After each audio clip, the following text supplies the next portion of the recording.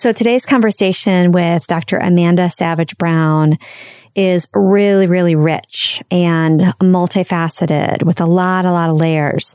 I mean, I don't invite very many people on a second time. And in that conversation, I invited her to come back because I was just so impressed and riveted and challenged and inspired and really hopeful and excited. And I didn't realize what the full scope of her practice and her background was. I saw a slice of it and I thought I knew, and that was impressive enough to invite her on. But then I uncovered more.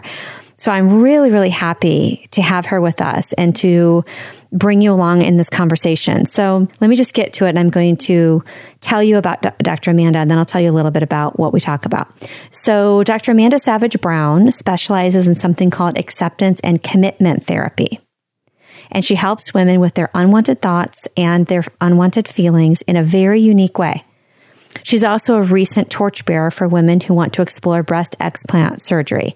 This discussion is full of new information, wisdom, grace, and it goes way beyond breast implants. So I want to be really clear, and I want to pause here before I tell you more about her and say, this is not an episode about breast implants or about women needing to explant or just, talking about that whole topic. I deliberately didn't even put that in the title because I wanted to make sure that no one was steered away from listening because of that triggering topic. Because, I get it is triggering. And some people aren't triggered. They just don't want to hear about it. They're either never going to get implants or they already have them and they're happy with them and don't want to hear about anything that they think might be negative, or they've already had them out, So this episode is not focusing on that. That's just a part of what she does.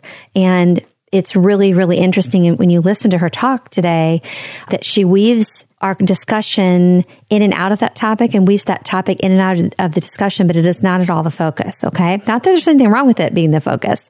It's a part of it, but I have to acknowledge the work she's done in this area. So Dr. Brown draws from her life's work in women's health as a scientist and psychotherapist. So she used to be a scientist and then she became a psychotherapist. And in 2018, her personal life and her professional life expertise aligned as she moved through her own breast explant journey. And she witnessed the mental, emotional, and social challenges among women facing breast implant removal. To address these overlooked needs, because there are so many, she developed Breast Implant Through Explant, BRIGHT, Inner Healing, the foundation for Busting Free. Busting Free is the first self-help book for women living with breast implants who are considering, moving through, or are recovering from explant. Its readers emerge with an unshakable self-acceptance practice that they can use for the rest of their life, no matter how their body changes or ages. She talks a lot about self-acceptance, radical self-acceptance, commitment. What does that even mean? What is commitment therapy, by the way? I had never heard of this before. How does she go deep with women in a way that's unconventional? How does she take her background in public health and as a scientist and merge that with being a psychotherapist? And what does she do with women on a day-to-day? And how in the world did that turn into what she's doing now? So, I'm just so excited for you to hear this. So here we go with Dr. Amanda Savage Brown. Do you know how to practice radical self-acceptance? And I'm going to add, and do you even know what that means? There is nothing more inspiring than a woman being unapologetically herself. The answers are all in your heart. She's waiting for you to set her free.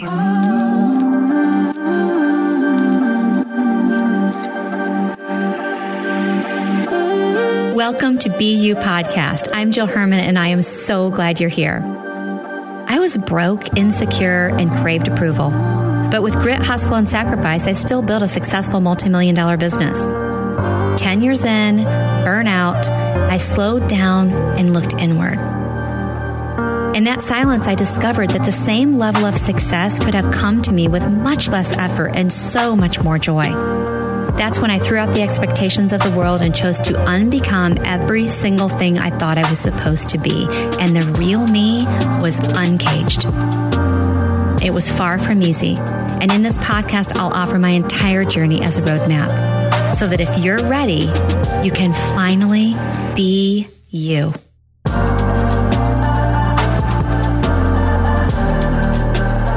Okay, so Dr. Amanda Savage Brown, here we are. We're on VU. We've been talking about doing this for quite a while and our schedules weren't lining up. And I'm so happy we're finally doing this. Me too. We did it. I'm so excited. Yes. So, this is a big topic. This could be for some people a triggering topic. It could be a set them free topic, depending on where people are in their journey. I first want to start with your thought on women who aren't even considering having breast implants. Why would this conversation be helpful to them? Let's start there, because I think there are people who might think this isn't for them. Yeah. This topic is relevant to pretty much anyone who has grown up in a culture where breasts have been sexually objectified. And that's not all cultures on the planet, as you know, but many of our cultures, all minds are growing up and learning that, some very simple truths like women have breasts. But then the human mind it has some hobbies that it does. And so then it starts to derive all of these other rules about women and breasts and belonging. And it isn't just the female mind, male minds do it too. And so all this conversation is relevant to everyone. It's relevant to patients, providers, women, men. It's relevant to young people, older people, because those beliefs get deeply ingrained in us. And that is pretty much the source of a lot of suffering, not just breast related beliefs, but all of these socially derived beliefs. That's against those we measure ourselves. And the wider gap that our mind sees between these rules, and I'm doing air quotes that your listeners can't see, but when there's a gap between how we see ourselves and those rules that just formed in our mind, there's pain. And they're suffering. And so even if you don't have breast implants, your mind still holds those beliefs. And even if it isn't about breasts, your mind holds other beliefs against which it's measuring itself.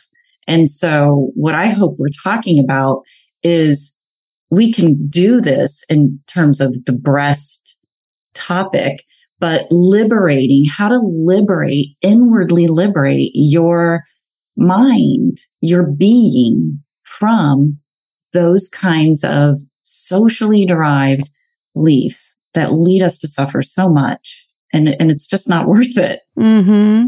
So I'm really curious. I know what your journey is, but I'd like to know how it happened. Like, how did you go from being a scientist to what you're doing now? I mean, I'm sure there was a gradual, progression, but I feel like there was probably a point at which you knew that, okay, this shift needs to happen. I don't know that, but how did that happen? So I like to say and I'm just going to be really real and transparent. I think it's the only way to be. So I was always good at science and I loved science and all that, but I kind of got the degree and I kind of pursued what my dad thought was best for me, and I loved to make him proud and all that stuff. There was no harm there or anything, but I didn't know what I didn't know. And I always wanted to be a psychotherapist, but my father was really worried about burnout and just had some outdated ideas about that. And so he really encouraged me to go into science. I did that, learned a lot, had a good time, all that stuff. And I really wanted to be connecting more meaningfully and individually with people. And I knew that I could do that. And so I just gave myself permission to go back to school and get another graduate degree and, kind of live, like you say, the name of your podcast to be me, so I gave myself that permission. It was actually after I had our last child and I was on maternity leave and I was thinking, I don't want to keep this other path. I want to do this. I want to be true to me. And so that's how I did it. So I went back to graduate school and during that time, I got breast implants in my body, and I had to do a lot of rationalizing to get them. Kind of violated some of my personal values to do that as well. And then as I was really moving into mindfulness-based behavioral therapy, as I was uncovering, my own emotional disconnection, my own, cognitive hooks and blocks, as I was working through all of that, then I started seeing, my body very differently. And then a whole nother journey kind of started that was merging with, my personal life, my physical life, and my professional life. Oh gosh, so many things I'm thinking of right now. First, I want to go back to when you said you were struggling with even the decision to get implants. Mm-hmm. Because there are women who don't understand why people do it. And let me just say, I want to be really careful because I think I've probably unintentionally done this where I don't want anyone listening to feel judged for wanting implants. I mean, you breastfeed babies and it's like a sack of flour with a golf ball in it. Like, it's like you look at yourself and you're like, who the hell am I?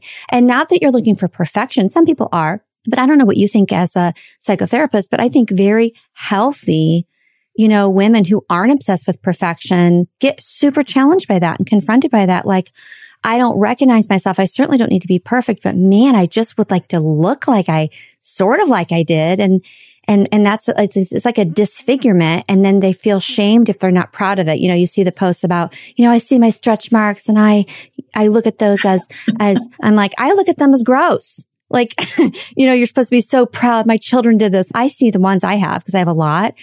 And of course, I'm grateful, right? But the other true thing is I don't like them. I know. So why do people want them after they've had kids, especially?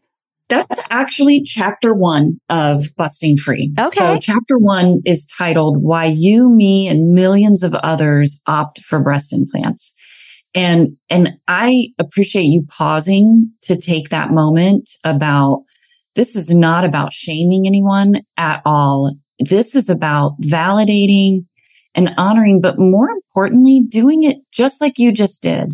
Like, we have to be able to be real. I do not get into that false positivity or those false affirmations. It is okay for us to, like you're using the example of stretch marks. It's okay for you to know cognitively my stretch marks came on my body because of some magical thing I did. I created life. You can know that and kind of be in awe. And at the same time, you don't have to love those. You don't have to be, want to show them off or try to force yourself to approve of them, And so like you, I got breast implants after nursing and, had never considered them my whole life and, went with a really modest size or whatever. It doesn't matter. But women opt for breast implants for many, many different reasons. And part of what I'm here in messaging is there is no shame in this, and we need to be able to talk about it. And, a lot of women, as we progress through these journeys, we can't have shame, guilt, and regret. And those are really disempowering emotions. And when we're moving through these journeys, especially if our journey does lead to explant, being able to hold and open up to all of your feelings is essential. We have to be able to hold and care for. There's a part of my mind that isn't going to love this idea of explant. I may want to be implant free, but there's probably a part of my mind that isn't going to be on board. And it's that part that was raised in a society where that part of our body is really, it's hyper objectified. And so what did you struggle with when you say that you were struggling with the decision? What was it in you that you wanted them, but there was something tugging at you saying, Yeah. For me, having, my first graduate degree is in medical genetics. And so I was in lots of medical school courses and things and, advanced immunology. So for me, I knew that there was no way the human body was going to put out a welcome mat. Oh, I love that. For 2 foreign objects. I knew it. You knew it scientifically. I mean, not just in your gut. I love that we're saying this because you knew this it was a proven fact. You didn't know what the outcome would be, but you knew there wouldn't be a welcome mat. I love that you said that. Yeah, I knew it. And so what I didn't know had no way of conceiving.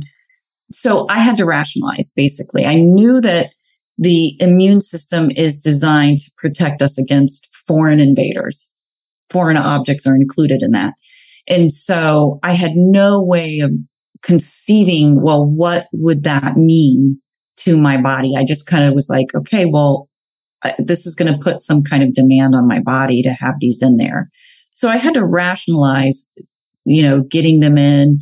Also at that time, I was in the public health service. I was at the CDC. So most of my peers weren't very, focused on that kind of stuff, and it was a lot of women who really valued our minds and what we were doing rather than our body's appearance. And so I kind of like getting breast implants. When I went back to work, I was almost trying to hide them. I was just going to say, I bet you were hiding. Yeah. So lots of rationalizing to get them. I was never the kind of person that, restaurants like Hooters and things like that. Those always I've never heard that term. Sorry. I've never heard that term. I've always been disgusted by Hooters. I can't stand it. Mm-hmm. And I remember when I was dating my current husband, I saw that there was a picture where his ex-wife had taken their son who was like 10 and was like laughing about it. And it was on social media. And I was like, yeah, I hope you don't. I couldn't stand it. We could go on a fun tangent on that, but restaurants, That's funny. Not a fan. Isn't that great? Yeah. Yeah.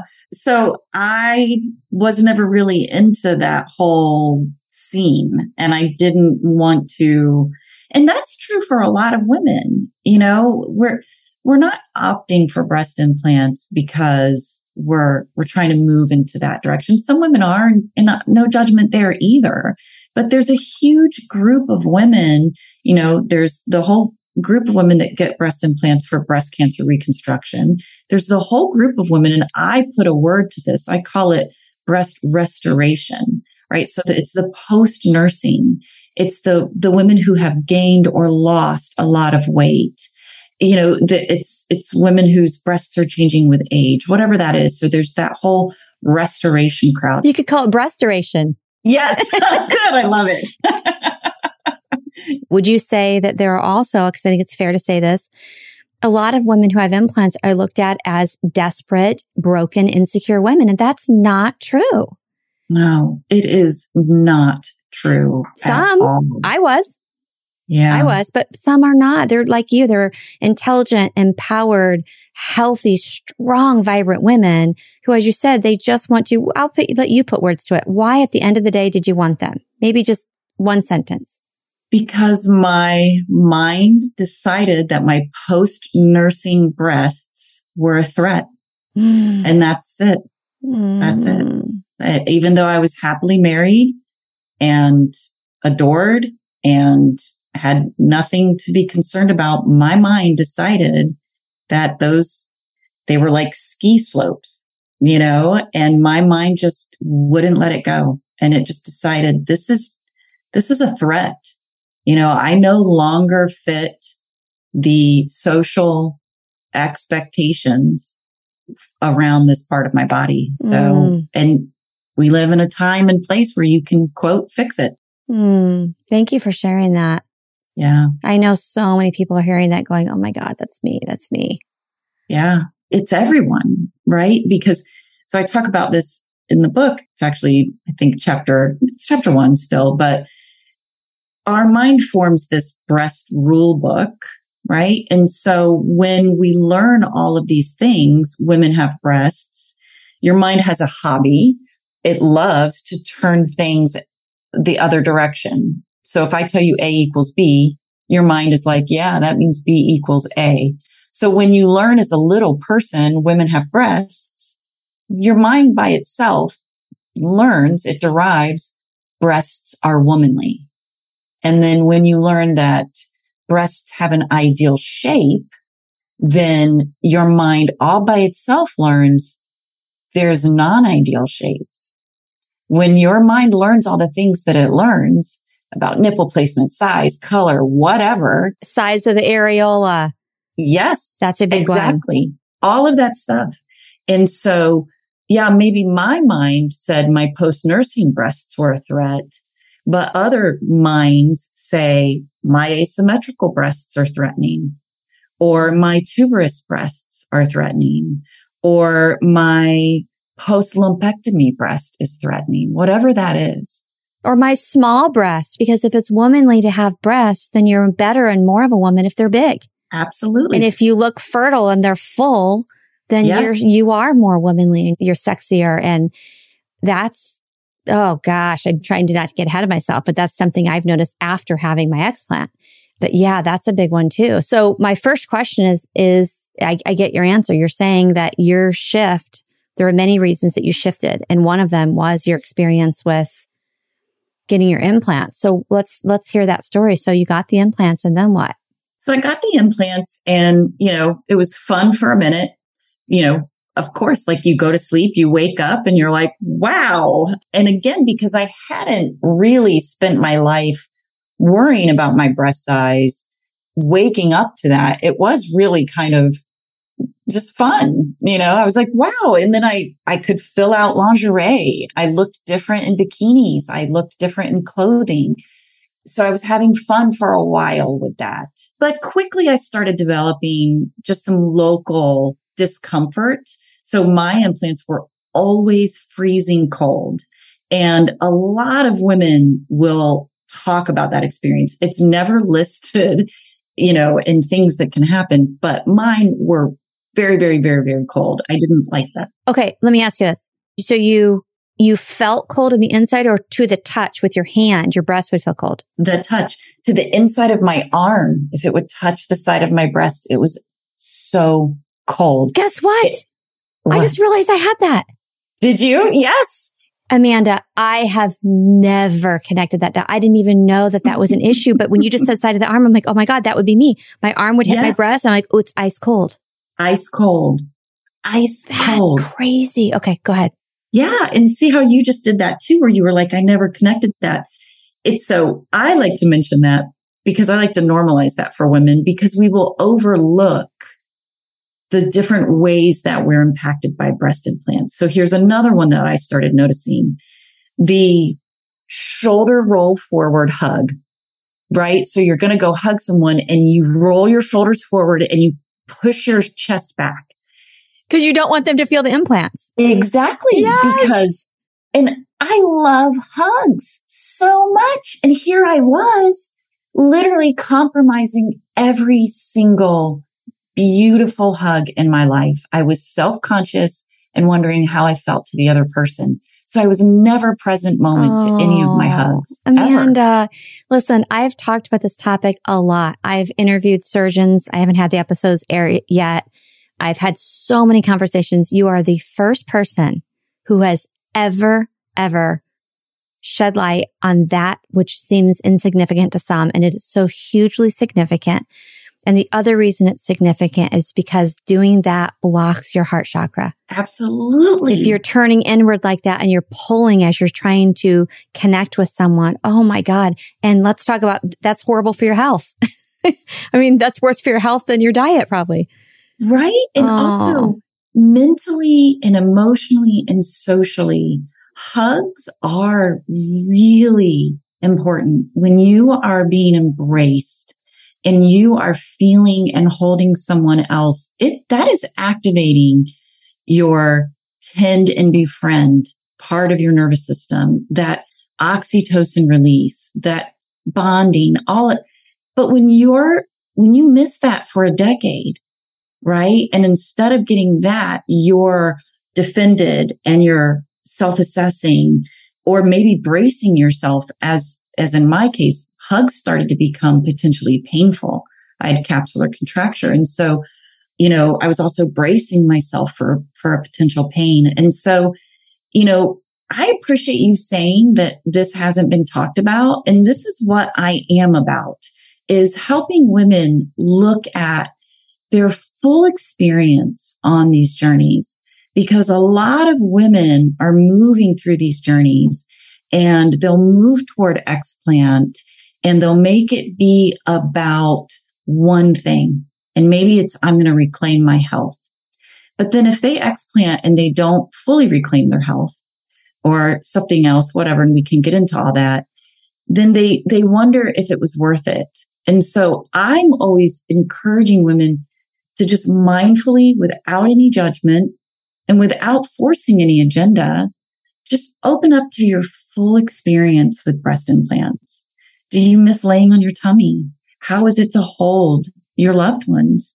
I couldn't really hold my youngest daughter because I had so much like nerve pain. How do you feel when you're working out? Do you have exercise limitations?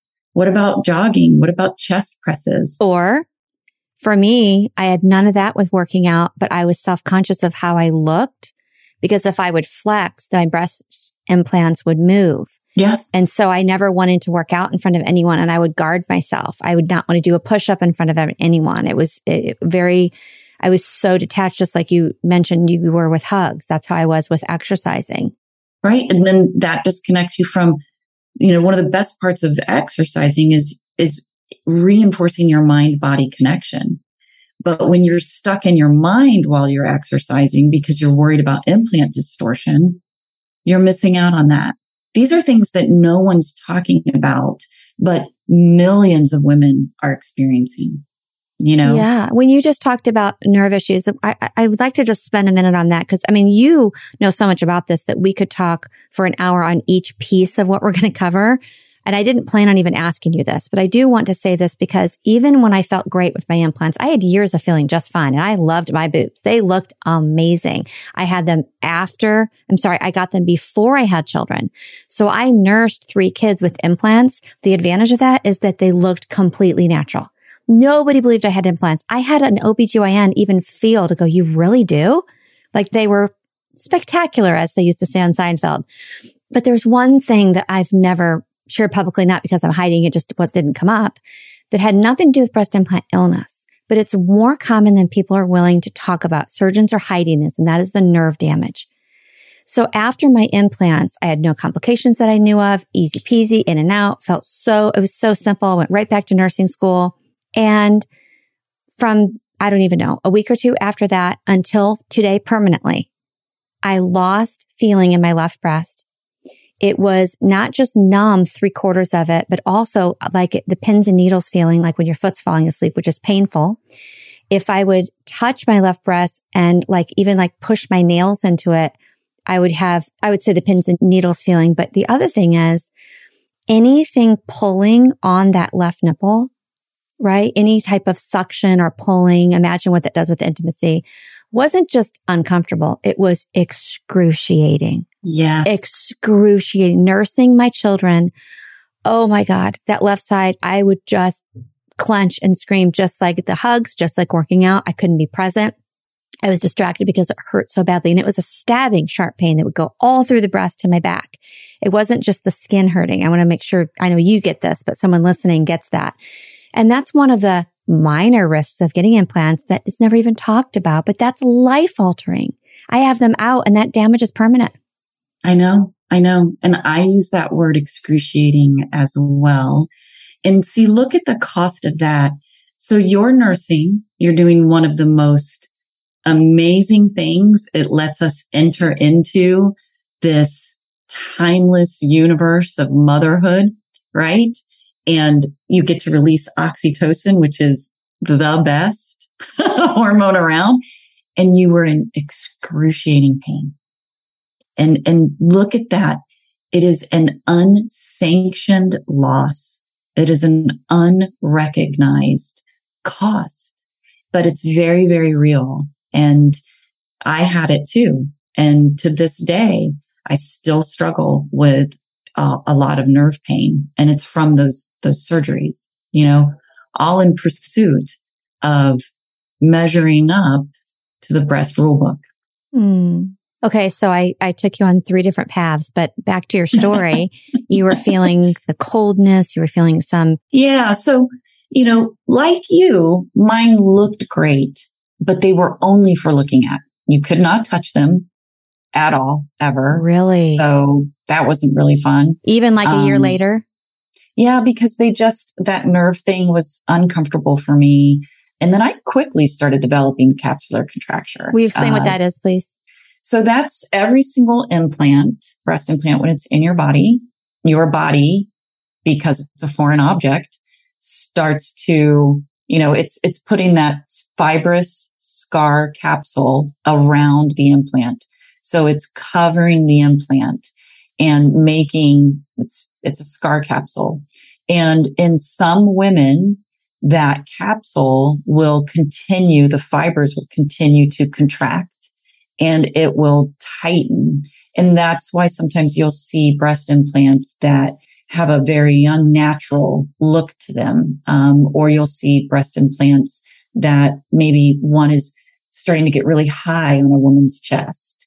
And so that's what's going on. It's a pretty common thing. There's different grades of it. And so mine, started off like they do, just kind of mild, but it just kept progressing because my body was overachieving at doing its job of trying to just really strongly protect me from, I had pretty bad implants in my body. So I think my body was working really hard to create a barrier between me and them. It loves you so much. That's why. Yeah. Yeah. Well, my surgeon explained to me, Dr. Brown, that once you have that capsular contraction, I didn't even know surgeons did this. She said, do you know how many doctors will take them out and put new implants in? She goes, once you contract once, you will always contract. She goes, all they're doing is increasing the risk of infection, nerve damage, etc., and also the peace of mind for that woman because she's being fooled into thinking it's not going to happen again. She's said it's just going to keep happening. I did not realize that. Yeah. I've talked to countless women who have battled capsular contracture. There are medieval devices available that women can buy and place on their breasts to try to break up that scar capsule and to all this stuff, just to measure up to these social expectations. And again, I'm not saying that with any judgment. It is nothing but 100% compassion. I did it. I get it. Yeah. And they don't know. No. They trust that the information they're getting is accurate and they know there's a little risk, but they don't really know all the risks. And they hear the big risks like, okay, of course, in every surgery you could die, right? But they don't hear these things that appear very subtle. But as you said, they're life altering and they can be disfiguring permanently as well. And they just can impact you minute by minute. So it's very interesting to me. I talk to women on these journeys. That is what I do. And the number of women who say that they received so much unwanted attention, that it wasn't at all what they signed up for, and that it ultimately led them to be more self-conscious than before they got the implants. And you're raising your hand. Yeah. Oh my gosh. I also, and isn't it funny how we do feel like we have to justify, well, I didn't get them very big. They look natural. We always say that. We always do that. I'm going to say that too. So I'm by nature a very small person like you. I'm heavier now than I've ever been, but I've always been a very small person. And my breasts were like a size A to double A. And so when I got the implants, again, before having children, very impulsive mood. I decided on a Monday and I got them on a Friday. Like wow. Literally, yeah. I found out we couldn't have children naturally. I was angry and I'm like, you know what? Then I'm just going to get my boobs done. I was just like a ridiculous process. But anyway, so I got them in, not very big. And so when you were talking about hiding and you said I raised my hand, as I just said to you, I didn't get big implants. So they weren't super noticeable, but I hid them and I would wear bigger clothing. I actually gained like 10 pounds. And my friend even said, are you gaining weight to like cover up the fact that you got your boobs done? And I said, I don't think so, but I was. And here's the other thing. Even I had in 24 years. In the 24 years, ask me the number of times I actually showed cleavage. I mean, maybe 3 and I felt so uncomfortable. Yes. And I realized the reason I felt uncomfortable, not because there's something wrong with cleavage. Cleavage is beautiful. It's because that's not how I was born. I wasn't made to look that way. So I felt like subconsciously like a fake. Yeah. And I just didn't like, I don't know, I couldn't do it. And my husband, we've been married 8.5 years now. I mean, he's the kind of guy, it's like, boob job or no boob job, I love you no matter what, just like your husband. Yeah, but I had him when I met him and I told you they were spectacular. So he would even say like, why do you hide them? Like, show a little cleavage. Like, I wouldn't wear a push-up bra. I wouldn't show them. Why do you think most women hide them once they get them after they invest all that time and money? I know. I call it getting more than you bargained for from breast implants. And you can get more than you bargained for from them socially, emotionally, mentally, and of course, physically. Right. And so I think that this is a complex thing. So I'm going to try to be really simple about it. You also you don't love restaurants. You don't like the Hooters thing. You don't like all of that. Right. So like it or not, breast implants are in two different verbal networks or frames in our mind. So they're in one frame, which is they're appetitive. We want them. We associate them with better breasts or in cancer patients being whole and complete, womanly, and they're appetitive. They're something that we want and they're good. But they're also, for some of us, in a different frame in our mind, which it's so associated with, restaurants or porn or, objectification. Something that's objectifying to women. Exactly. And so our minds are very complex and it can absolutely hold two opposing truths, right? I love my breasts. They're beautiful. I love my breast implants. This is right. And then at the same time, it can also say, but I don't want my breast implants to lead me to look like that.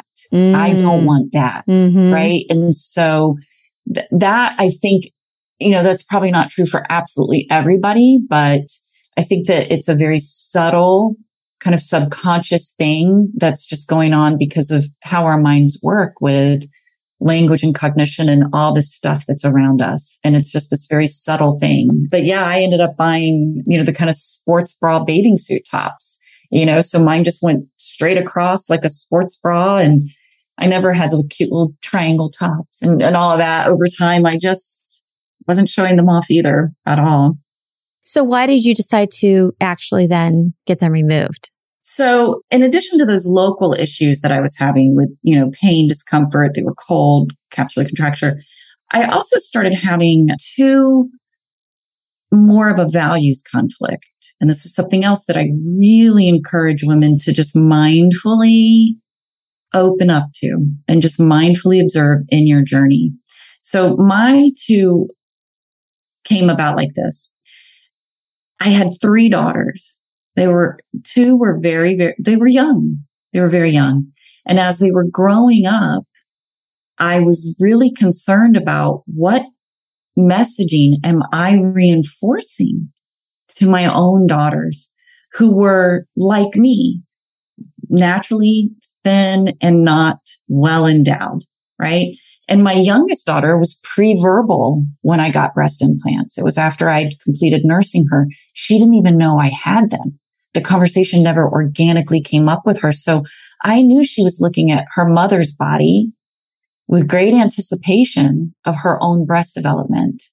And I also knew that was never going to happen for her, And so I started feeling concerned about that.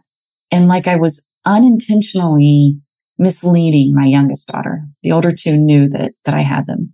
So that was one. The other values conflict for me was as a psychotherapist at the time, and still to this day, one of the main specialty areas of mine is women and self-acceptance. And it's women creating the change in their life that they want so that they can live life on their terms, right? So if whether that's because you've had childhood trauma, you're going through a divorce, whatever that is, helping you maybe overcome people pleasing, right? So here I am doing this work with these women, many of whom also had body acceptance struggles. And I'm sitting across from them behind 2 breast implants that were physically uncomfortable to me.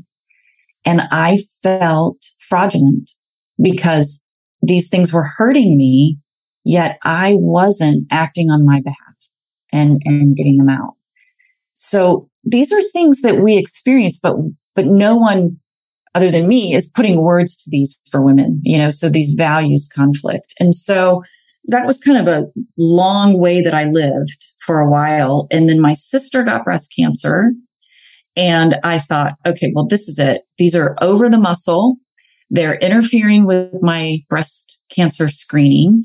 My sister has breast cancer. They've got to go. So I was like, I don't want to age with them in my body. I don't want to live under this surgery shadow because they're not lifetime devices. They've got to be replaced. So I'm going to do it. And I looked into explant and I said, hell no, absolutely not. I didn't expect that. I retreated like nobody's business. I did not see that one coming. I'm going along. I'm hanging on every minute. Like, wait, what? Oh my goodness. Hey, before we get to that, I want to share with you that when you shared the values conflict and you talked about your daughters, I have to, like, it'd be okay if I cried, I know, but I'm keeping myself from crying because I had them before I ever had children, and I have 2 girls. So they never knew I had them. And when they were developing and they were in middle school, I thought to myself, oh my God, they're probably looking at me and wondering why they look different. And I actually look just like them. Yeah. And I didn't say anything.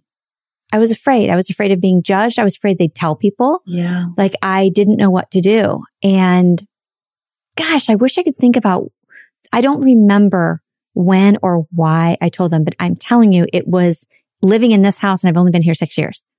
Let's just say it was 4 or 5 years ago. Somehow it came up. I don't even know. And I said that I had them. And my daughter said to me many conversations later, oh my God, I was so sad because I would look at you and go, when are mine coming? When are mine coming? Yes. And I thought there was something wrong with me. And when she said that, oh God, I just could cry right now. It makes me so sad, Amanda, that it's okay that I did, but it just makes me sad that I didn't have a conversation. Anyway, so just that's something if you're listening to think about, not to feel bad about, but just consider if you do have daughters, it's okay, if you want to get breast implants or have plastic surgery or just understand that there is going to be an impact that maybe you can't see when it comes to your daughters. And Jill, I would add, if any of your listeners are in those positions that you and I were both in, that we're talking about right now, that this is an opportunity for self-compassion.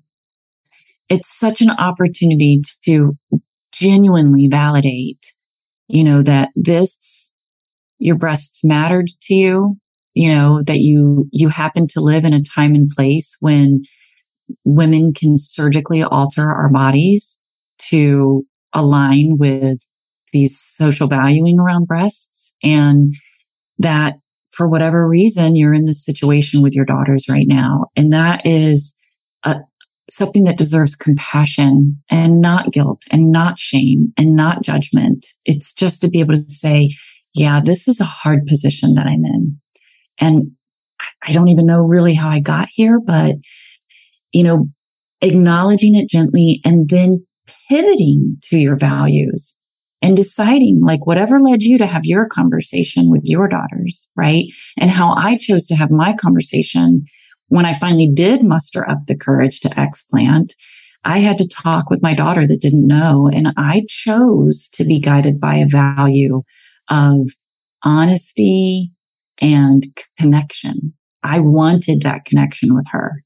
I wanted to just be vulnerable, and I wanted to be real and say, listen, I'm going to tell you something I think is going to blow your mind. And I'm so excited to tell you this. And I'm also kind of dreading your reaction, but I think it's going to make some things make sense for you. And I couldn't wait to tell her. What was her reaction? She laughed, not in a mean way, but she laughed. She said she immediately got the awkward position that I was in, and she said, I cannot believe you've lived with this my whole life, basically. And now you're having to get them out and you have to tell me. She was like, Mom, this has to be so awkward for you, you know? So Good it was for really her. cute. I'm surprised your older daughters had not ever even accidentally slipped and said something. No, they never did. Yeah. Interesting. Yeah. But it's been really good for me and our youngest daughter, because now, I mean, I wrote a book. I'm quote the explant therapist. So, she's having to really come to terms with the fact that her natural body is one that isn't the one that's celebrated. But it's good because now we're dialoguing about it. She isn't going to be alone with those thoughts. And can you tell me the ages of your daughters? Now they are 18, 27, and 29. Wow. Okay. So the 18-year-old. Okay. Interesting. Yeah. Okay. So you had yours out. Mm-hmm. I finally got the nerve up 4 years after that. After retreating and saying, I'm not doing that. And I'll let you lead here. Tell me what you'd like to share about that, if anything. And it may not be relevant. Maybe we just need to go on to how in the world did you start doing what you're doing? Well, actually, that is the relevancy. So 4 years later, I got the nerve up. And my change catalyst was that I noticed a sudden shape change. And I knew in my gut that one of them was ruptured. And I was like, this has to go. They're gummy bear, they're silicone, and something weird is going on and it's got to go. And so I then went through my explant journey. That's when I learned about breast implant illness, was when I was on my consultations and I was being gaslit about BII. And I never mentioned it. I didn't know it existed. I wasn't really on social media. So as a women's health specialist, I thought, what happens to women who are going to doctors for this condition? What is that like for them? So I started looking into it. And then I started thinking, gosh, I have a lot of that stuff, because the symptoms are nonspecific, and you can see it across so many other things. So I will openly admit I was pretty skeptical, and it actually didn't make a difference to me because I was explanting no matter what. I do like to share that I had a disability that had been misdiagnosed as peripheral neuropathy. And I never in a million years thought that was related to my body's ongoing, I call it the battle against the bags. I never made that connection, and none of my doctors did. So I explanted, and within 3 months, I was no longer disabled. Nothing. It was gone. And I was shocked. And having gone through the whole journey, I went through it with the eyes of a psychotherapist and a former public health scientist. And so I saw these huge gaps in the mental and emotional and social preparedness of women going through these journeys. And it kind of pisses me off because it's like society gives us all this encouragement and it's this big deal. And, you got to fix your breasts and you're going to be confident. But then when it comes time to get them out, for whatever reason, be it BII or a rupture or a recall or your values or whatever, when it comes time to get them out, you're just kind of left on your own. And there's a lot of focus on the surgery. But what about you're returning your body to something that you thought needed to be fixed? Yes, so good. Because when you said you're left on your own, you're even left on your own by these amazing, amazing warriors, these surgeons who are leading the charge and taking them out and not afraid to talk about, you mentioned BII, which is breast implant illness, and no fault. No criticism of them. They're doing such good work, but they don't know there are people like you, that there's someone like you. I shouldn't say people. There's no one else doing what you're doing, that you are, because I just went through it. I'm 1 year out. You are just like left to figure it out. There's so much to figure out. It's not just the emotional part that you mentioned or the psychological part, but there's also like the detoxing and the, assuming my disappointment was I thought everything, because all of my symptoms truly went away as soon as the implants were out.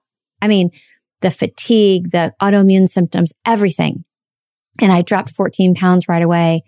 And then a year later, less than a year later, I noticed I was at a plateau. I couldn't lose any more weight. I was so frustrated. I'm like, and you said it earlier, of course it's worth it. I'm glad I had them out, but I went through hell. And I'm like, now I'm 25 pounds overweight and have small boobs. Yes. I mean, that's a real thing. It's really hard for me. Yeah. Yeah. And you and I are the same age. And, explanting around this age, you are really also, we're going through the change of life, are so many changes. So I was listening to some of your podcasts, and I think you were talking about the Love Puff. Is that what it was called? The Love Puff? Yeah. I think it's called Love in a Puff, but I call it Love Puff. Love Puff. Explant is a love puff. I was thinking about that. This is how I see explant. It's like, yeah, you can white knuckle your way through it. And some women aren't scared. Some women are they want to be implant free. They have their surgery. They move on. Okay, great. Love that. A lot of women leading up to explant there's a lot of stuff going on leading up to explant. And I see explant as it is a love puff, this amazing opportunity for you to finally and fully reclaim not just your body, but your heart and your mind as well, and to really get back into this relationship with yourself where you're attuning inwardly instead of keeping an external vigil, where you're paying attention to yourself on the inside. And when comparative thinking shows up, which it will until we die, it is just part of being a social creature. So when comparative thinking shows up, instead of responding to it with the old unhelpful ways that we've all learned, explant can be a sacred pause for you. It can be an opportunity for you to learn a new way to respond to a very human behavior of comparing yourself to your group. So when you compare yourself to your group, either with your post-explant aesthetics or your thighs or your thinning lips or your eyebrows or whatever else it is, how much money you make or whatever it is, when you're comparing yourself to your group, you can learn a completely new way to respond. And why not just let explant be that time in your life where you put that stake in the ground and you say, this is it for me. I am going to make some long overdue changes, and that to me is the hidden opportunity of explant. Is this is hard and it's a huge opportunity so that you can live the rest of your life with a genuine self-acceptance practice, not just some concept or some words of affirmation, but literally knowing how to give yourself acceptance. That I get really excited about that. And I get so sad when I see women who've gone through explant and they didn't know that opportunity was there, or they rushed through explant, or they just focused on the surgical side and they didn't know that opportunity was there, and they get to the other side and they're just drowning in the comparative thinking and the struggling and the suffering that we've all just kind of been conditioned to live with. Mm-hmm. Or maybe are they doing what I've done, which is I really don't compare myself to other people. I compare myself to the old me. Yes. What I used to look like, not just my breasts, but I look at what I looked like at 45 and I'm like, oh my God, I looked freaking amazing. I look back at that. I'm like, damn. But I don't look anything like that right now. And it's really hard for me, Amanda. It's really hard for me. And now you have the friends that go, oh no, you look great. Okay, thank you. But it's like what we said earlier. Both can be true. Thank you for saying I look great. Thank you for saying that it shouldn't matter what someone's weight is, but for my frame and my build, I am over my ideal weight. And I've had friends say, oh my gosh, compared to most people. Okay, that can be true too. But the other thing that's true is that I look at what I looked like a few years ago. And if I'm really transparent, I would like to tell you I've transcended this. I haven't. I miss it. I miss looking like that. I appreciate how good I looked because I really took good care of myself. And I mean, aside from the implants, it's hard. Yeah. There's so many different people with different opinions.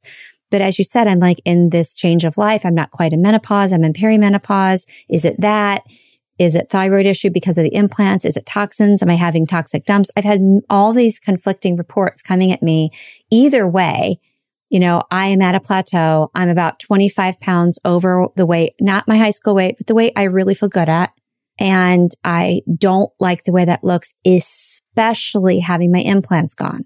Yes. Yeah, absolutely. And I say this a lot in my book is that, after you explant, if you're lucky, the one thing that you're guaranteed to do is age, right? And aging has been more vilified in our culture than just about anything, and so I appreciate you being real and vulnerable and talking about that, noticing like, yes, both can be true. Maybe I look relatively speaking good or whatever, and at the same time, it's also true that you don't have to say, I love it. I'm okay with it. You're noticing that there's that discomfort, right? And so the question is, can you learn how to respond to that in a way that honors it, opens you up to it? And by doing those two things, it absolutely frees you to act on your behalf and to do something for yourself, whatever that is. You get to choose. It's going to be values-based, but when we're struggling against something, I wish it weren't this way. Why do I look this way? This isn't fair. I never planned that. We're doing all that normal stuff. We get stuck in that struggle. But if we can just open up and do what you're doing, the first step is genuinely acknowledging. Acceptance comes with change. We can't change something that we're not accepting. So you're opening up to and saying, that's good. You can't change something you're not accepting. That's good. And so you're doing that first part where you're acknowledging that. And I heard you say, there's that little part of our head that's like, I know weight shouldn't matter. And, yes. Okay. All of this stuff can be true. And the bottom line is that there's a feeling in you that you're not where you want to be. Mm-hmm. And let me tell you what my fear is. Can I tell you? I mean, this is great because you're coaching me live on here. People can see what you do. I'm going to tell you what my fear is.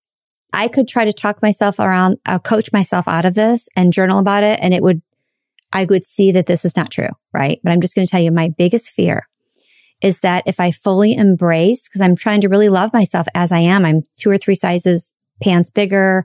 I'm like one thing I've done recently, I think you'd be very proud of me, like this outfit on. I have a really cute outfit on. I have these wide leg faux leather pants, almost like gauchos back in the 70s, right? These wide leg pants with the elastic waist so they feel comfortable and they fit me. And this really cute sweater I just got from Banana Republic and I think I have a cute outfit on. I've got jewelry on, my hair's done. Why am I telling you that? Because one thing I am doing is loving myself at this bigger size instead of fighting it, instead of wearing the jeans that are too tight and being mad at myself.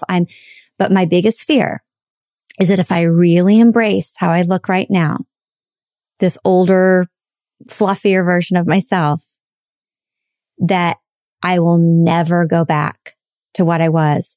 If I really am happy with myself like this is where your brain comes in to help me, because I'm obsessed with that other version because it was just a few years ago and I may not be exactly right there, but man, I'd like to get a lot closer.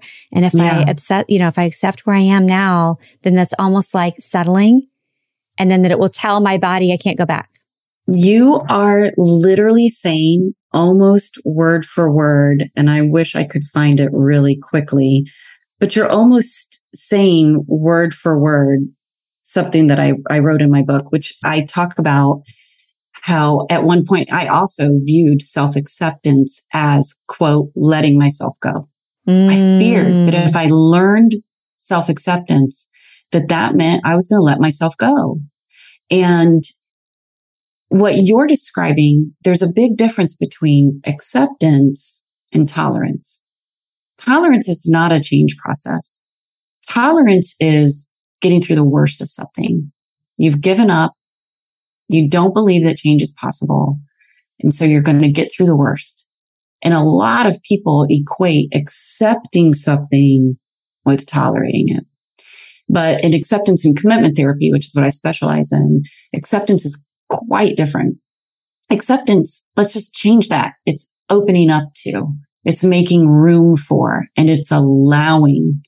So you get to accept, open up, and make room for all of your feelings, even the unwanted ones.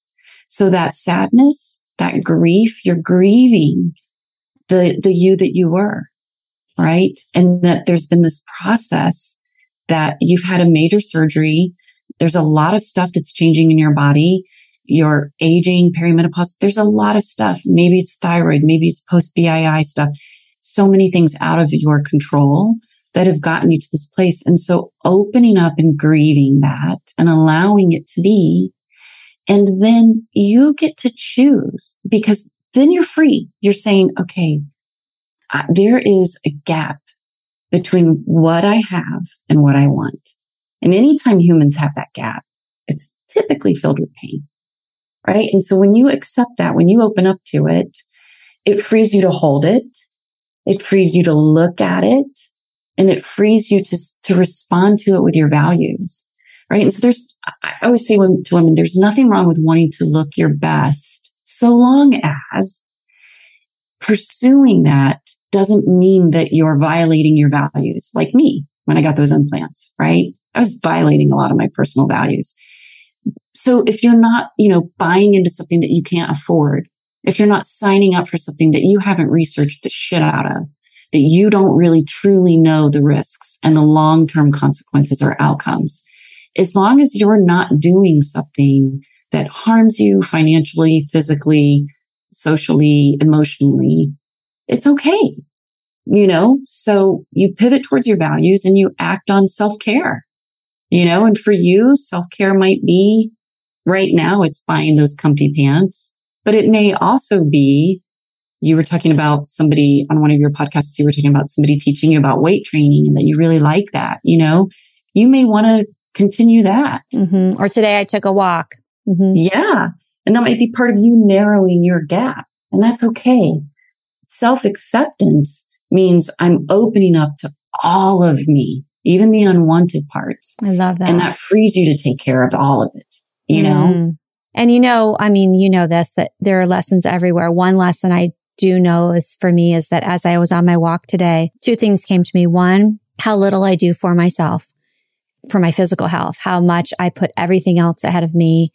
But the other thing that came into my awareness is that the former me that I talked about, it wasn't high school me, but literally just 4 years ago, being so much thinner and fit and strong, et cetera, that I think I had to lose that to realize that even when I looked like that, Amanda, I did not think I was attractive. And I did not really appreciate the health and the stamina and even what it felt like to fit into the jeans I fit in. I didn't appreciate any of it. All I focused on were my flaws. Yes. So you just set up. So I love chapter 1 of Busting Free, and chapter 2 is called Your Inner Fixer. And that's a new concept that I'm introducing to the world. And it is literally talking about what you were just describing. So there's a part of our mind that tries to fix the way that we feel on the inside by focusing on and fixing, in quotes, our appearance. So it tries to fix how you feel inwardly by fixing how you look outwardly. And it never stops, right? And so even when you have achieved that weight or whatever it is, or got the implants. Yep. Most women, after you get breast implants, it's not this Shangri-La where you've got total body acceptance. A lot of women say it ushered in even more body criticism. Yes. Because now the rest of me has to be perfect too. Yes. If I was able to fix that, I should be able to fix this and fix this and fix this. So your inner fixer, it's very different than an inner critic. An inner critic can just kind of, go at you about things that maybe your inner critic isn't there to help you. Your inner fixer is very protective of you. Your inner fixer is there to build you up, not tear you down. And so when your inner fixer feels that inner pain of feeling less than or not good enough, your inner fixer wants to help you. And so it starts in with, maybe you should get breast implants. Maybe you should take up jogging. Maybe you should, it's trying to help you narrow that pain or soften that pain, right? And that's where acceptance comes in, because if you can open up to say, I'm a social creature. I'm going to care. I'm going to care about how I belong to my group. And when I feel like I'm not good enough or I'm not measuring up well, whether or not that is true or false, irrespective of the truth of that, when I feel that, I need to respond with care and compassion and kindness, right? Otherwise, my inner fixer is going to be in the driver's seat. Yeah, it's one thing. Someone had explained this to me, and I kind of say it in my own way now, that, you know, you can't use like the venom or the poison that caused the problem as medicine or salve. Like you can't bully your way into being better about it, you know, and this is what I've done many times. It's not going to work. It's just not going to work. Exactly.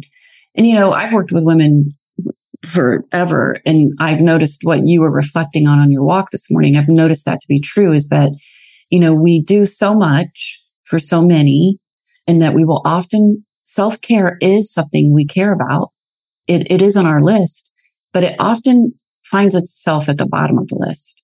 We mean to get to it, but we don't. Or it's at the top of the list, but it'll get bumped in a jiffy. Yes. Like my kid needs me. This happens. No, absolutely. It will get bumped. And it's, yeah. It just often ends up there at the bottom. And, you know, so it's being very intentional about it and saying, okay, this is my reality. I'm noticing these feelings showing up for me. What am I willing to do for myself? How do I want to act on self-care today? What is something I can do for myself today? And getting really concrete about it. Otherwise, we do just kind of kick the can down the road and we're like, I'll do it tomorrow. You know, today's da-da-da. So, but I always encourage women to start with acknowledging it and then really holding it gently, right? Because we've all lived probably decades of our life where we feel that pain of being not good enough or less than or whatever it is. And we respond to it with not a lot of kindness. We respond to it from a place of fear. And I've read before that women were very capable of creating amazing change. It works better for us when we link that change to something that we care deeply about rather than trying to move away from something that we're afraid of. Yes, that's really good. Everything you're saying is gold, but that really struck me because I was thinking about, if I'm listening to this and I'm thinking about self-care, everyone could list 10 ways of caring for themselves, whether it's a massage or a bubble bath or taking a walk or whatever it is, right? However, there are women, and I know someone in my life who appears to really, really take good care of herself to the point where I shamed myself because I wish I were like that. I wish I got up at 5 o'clock every day and worked out like that. I wish I had that discipline. I wish I loved myself enough to do that. And the more I observed, again, no judgment, but the more I observed is she's running from something. This quote, self-care, this is actually destructive. This is coming from a need. It's coming from perfection. It's coming from not enoughness. I can see it so clearly now. Yes. And it's actually not, in fact, not going to the gym would be self-care. Missing a day would be self-care for her. Right.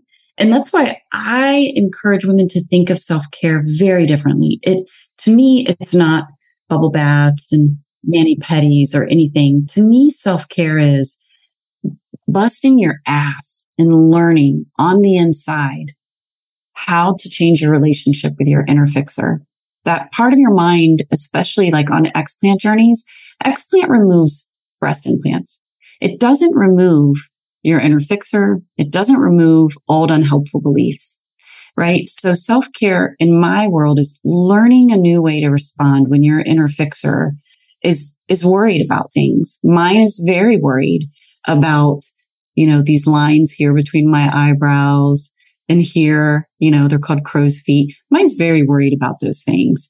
And I can't just turn that part of my mind off. So I've had to learn a new way to respond to it. Self-care is also being able to catch when your mind is going down old, familiar unhelpful ways of thinking. Mm-hmm. Self-care is also learning how to actually attune to yourself in the present moment. It is a mindfulness practice for sure, and that's, most minds don't love to learn how to be mindful and to stay here and now. They're like, they want to run around like unleashed puppies. You know what I mean? So self-care doesn't necessarily always feel great, but there's Thank you for saying that. Yeah. Because my next question was going to be, can you give us some examples of how we can take care of ourselves that has nothing to do with moving our body? Like just the way we can be with ourselves. Like it's worse for our health, I believe, to be criticizing ourselves constantly and sabotaging ourselves, even if we're eating great and working out. Like it's worse for us than eating a cheeseburger. You're right. It's the same thing as nursing, but you're in all of this pain. Then you're not getting that amazing experience of the nursing, the relaxing, the oxytocin drop, right?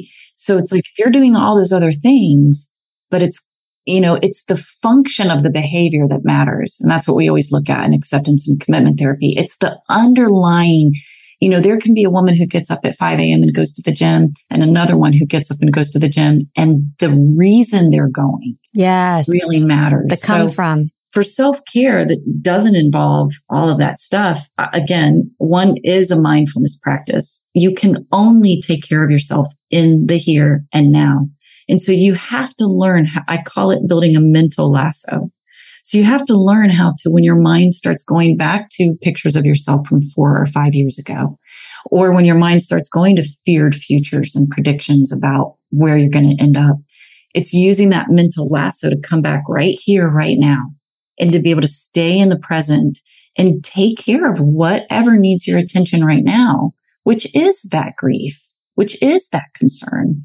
And they need something different.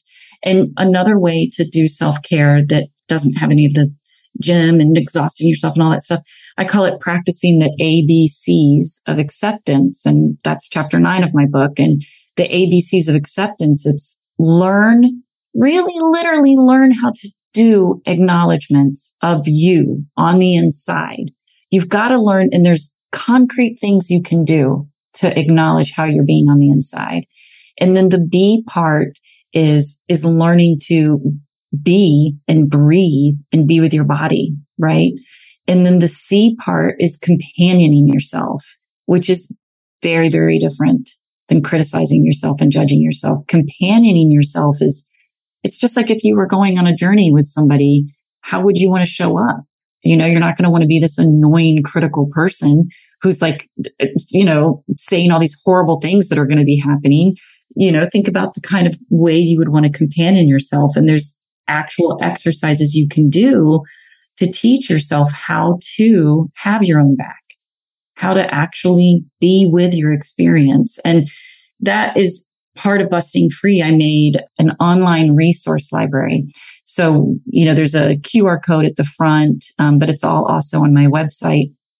And there are guided meditations and guided audios.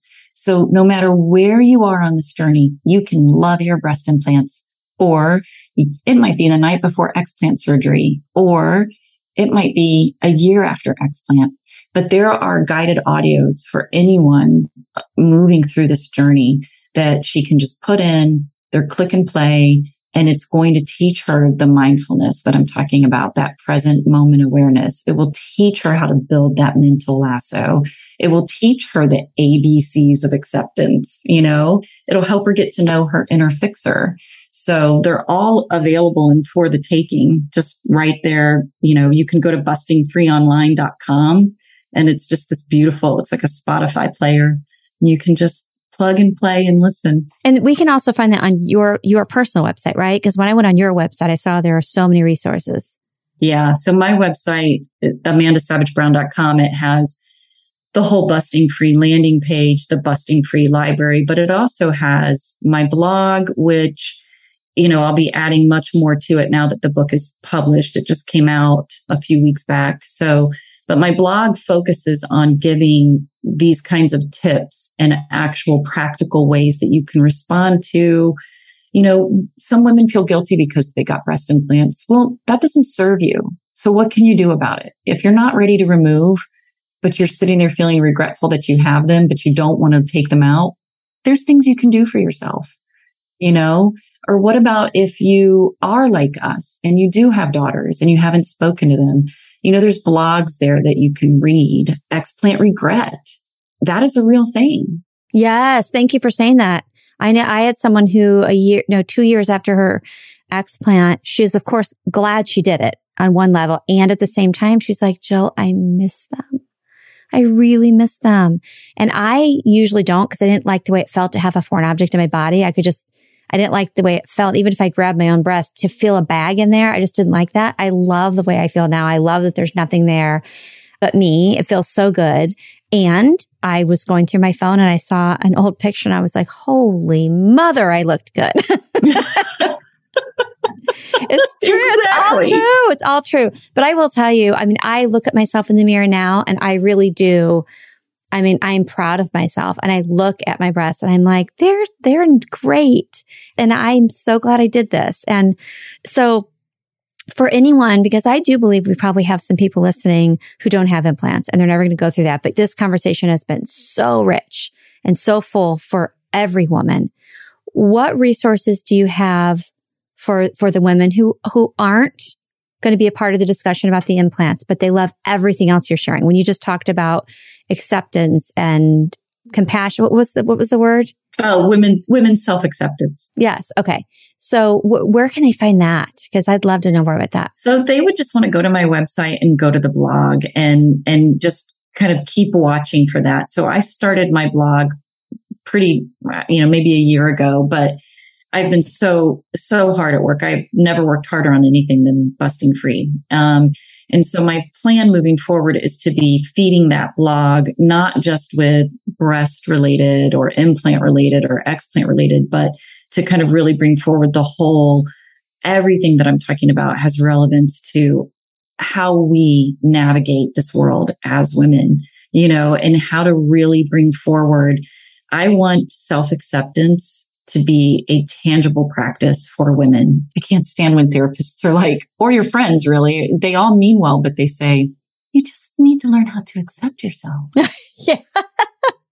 And I'm like, if we knew how, we would, so it's like, I want to kind of be that walk the walk therapist and not the talk therapist. So do you take clients, Dr. Brown? Like you will create a container with someone where they can be your client and you can walk them through all this? Absolutely. So I do what I call counseling, coaching, and companioning. So, there's the whole therapy, which is different than coaching. And a lot of what we're talking about today is much more of a coaching thing. It's creating the change that you want and living life on your terms, right?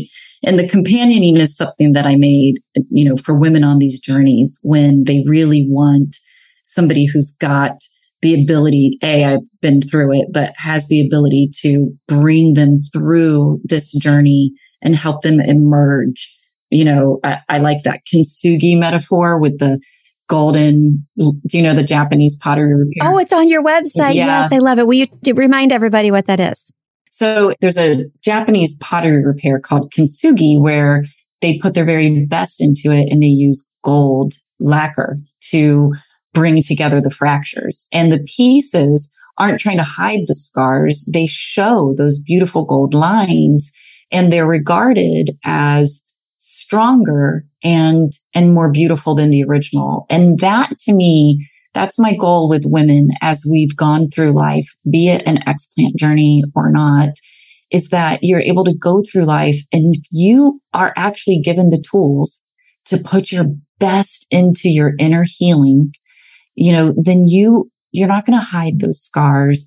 You don't have to love them or anything, but you do emerge more radiant. You do emerge stronger than you were because you went through it, but rather than white knuckle through it, you did that golden repair. You put your best into it, and I'm living that. I have a pretty distorted post-explant chest. So when I look at myself in the mirror, I'm not like, you look good, girl. That is not my experience at all. But when I look in the mirror, I can practice acceptance. They look exactly as they should, given the journey that they've had. And I don't have to love them, but I can be loving to them, right? So good. Absolutely. And that's what I want all women to know how to do. Yes. Oh, so good. So good. Like fire emoji, fire emoji. Seriously, so good. Here's going to be my question. When are you starting a podcast? I've had people ask me that. Maybe could you teach me how? I'm fascinated with yours. Listen, I don't just say that randomly to people. There are a lot of reasons I'm saying it. One, your message, of course. Two, the depth and breadth of your knowledge. I mean, thinking of your background as a scientist and then there's so much you can share, right? But the other thing that it's not necessary to be a podcaster to have this, but you do. You have a great voice. You're someone who is really good at speaking. You just are. You express really well through the voice. Some people, not so much, but they're better at writing. Mm-hmm. And I'm telling you right now, I'm not going to shoot on you. My friend said, don't shoot on people. I won't shoot on you, but you absolutely can. And I would say it'd be great if you'd consider having a podcast. I mean, I am telling you, I would subscribe and listen every week. I know. I mean, as you're talking too, I kept thinking, I need to tell this person about her. I need to tell that person about her. And I love that of course we need to niche down, right? You have your niche about the explant and that whole, but then there's just so much more that plays into that story anyway that you can. So I encourage you, I know you just wrote the book, so we need to just chill for a little bit and let you just integrate and celebrate what you've done. But after the new year, if you're considering doing that, I would love to talk to you about that. I think it would be hugely successful. I so appreciate that. I love how you talk about yours and that it has been so embraced and that you aren't making yourself sick doing it. That is super important. I've learned that over the last, I didn't know what I was getting into writing a book, but it was a very heartfelt, and I really felt, not to be dramatic, but I really did feel like there was like a light shining on me and that I had to write this book because I do think this is an evolving area of women's health and this kind of cornerstone content needs to be available. But man, I had like a 1980s idea of what was involved in writing a book. And so you're right. I am going to, I'm trying to help people be aware that it's there, but also wanting to, I honor and really respect what you're doing when you're called for balance and rebalance. I love when you do that. And it's just, and that you own it and that you just follow that. And that is so important for other women, other people, just for anybody to see that you're attuning to yourself and you're feeling when it's gone too far in some direction. And then you take that sacred pause like you did this summer, and it's amazing. So if I were to step into the podcasting area, you would be my inspiration and model for sure. Oh, thank you so much. And just thinking about when we were talking earlier about getting your message out, you don't have to jump through hoops and there's no red tape and there are no rules. When you have a podcast, your message just gets out there. Yeah. And so people will share it and share it and share it. And just imagine in a year or two having women in 120 countries listening to you. You don't have to promote yourself. It just happens when you have a message that needs to be heard. And I'm telling you, your message deserves to be heard by millions of women. I'm so excited we connected and found each other. And I'm so grateful you took all this time to be with us. I know that the woman listening right now is saying, okay, Jill, this might be my new favorite. It was so good. It was so good that I could stop and have us go take a coffee and come back for another couple of hours. It was that good. Yeah. The other thing is I don't usually have people on twice, but at one point I do want to have you back on. That's invitation is already being extended. Thank you. That means a lot to me. I really appreciate it. So once again, website and Instagram, how do we find you? So the website is my name. It's AmandaSavageBrown.com. And then on socials, it's at Dr.AmandaSavageBrown. All right. And we'll have that obviously in the show notes. Yeah. And then the book is called Busting Free, and it's available on Amazon. And you can also find Busting Free if you just go to my website. Awesome. I think that's the name of your podcast. Busting Free Podcast coming in 2023. Yeah. Okay. Thanks so much.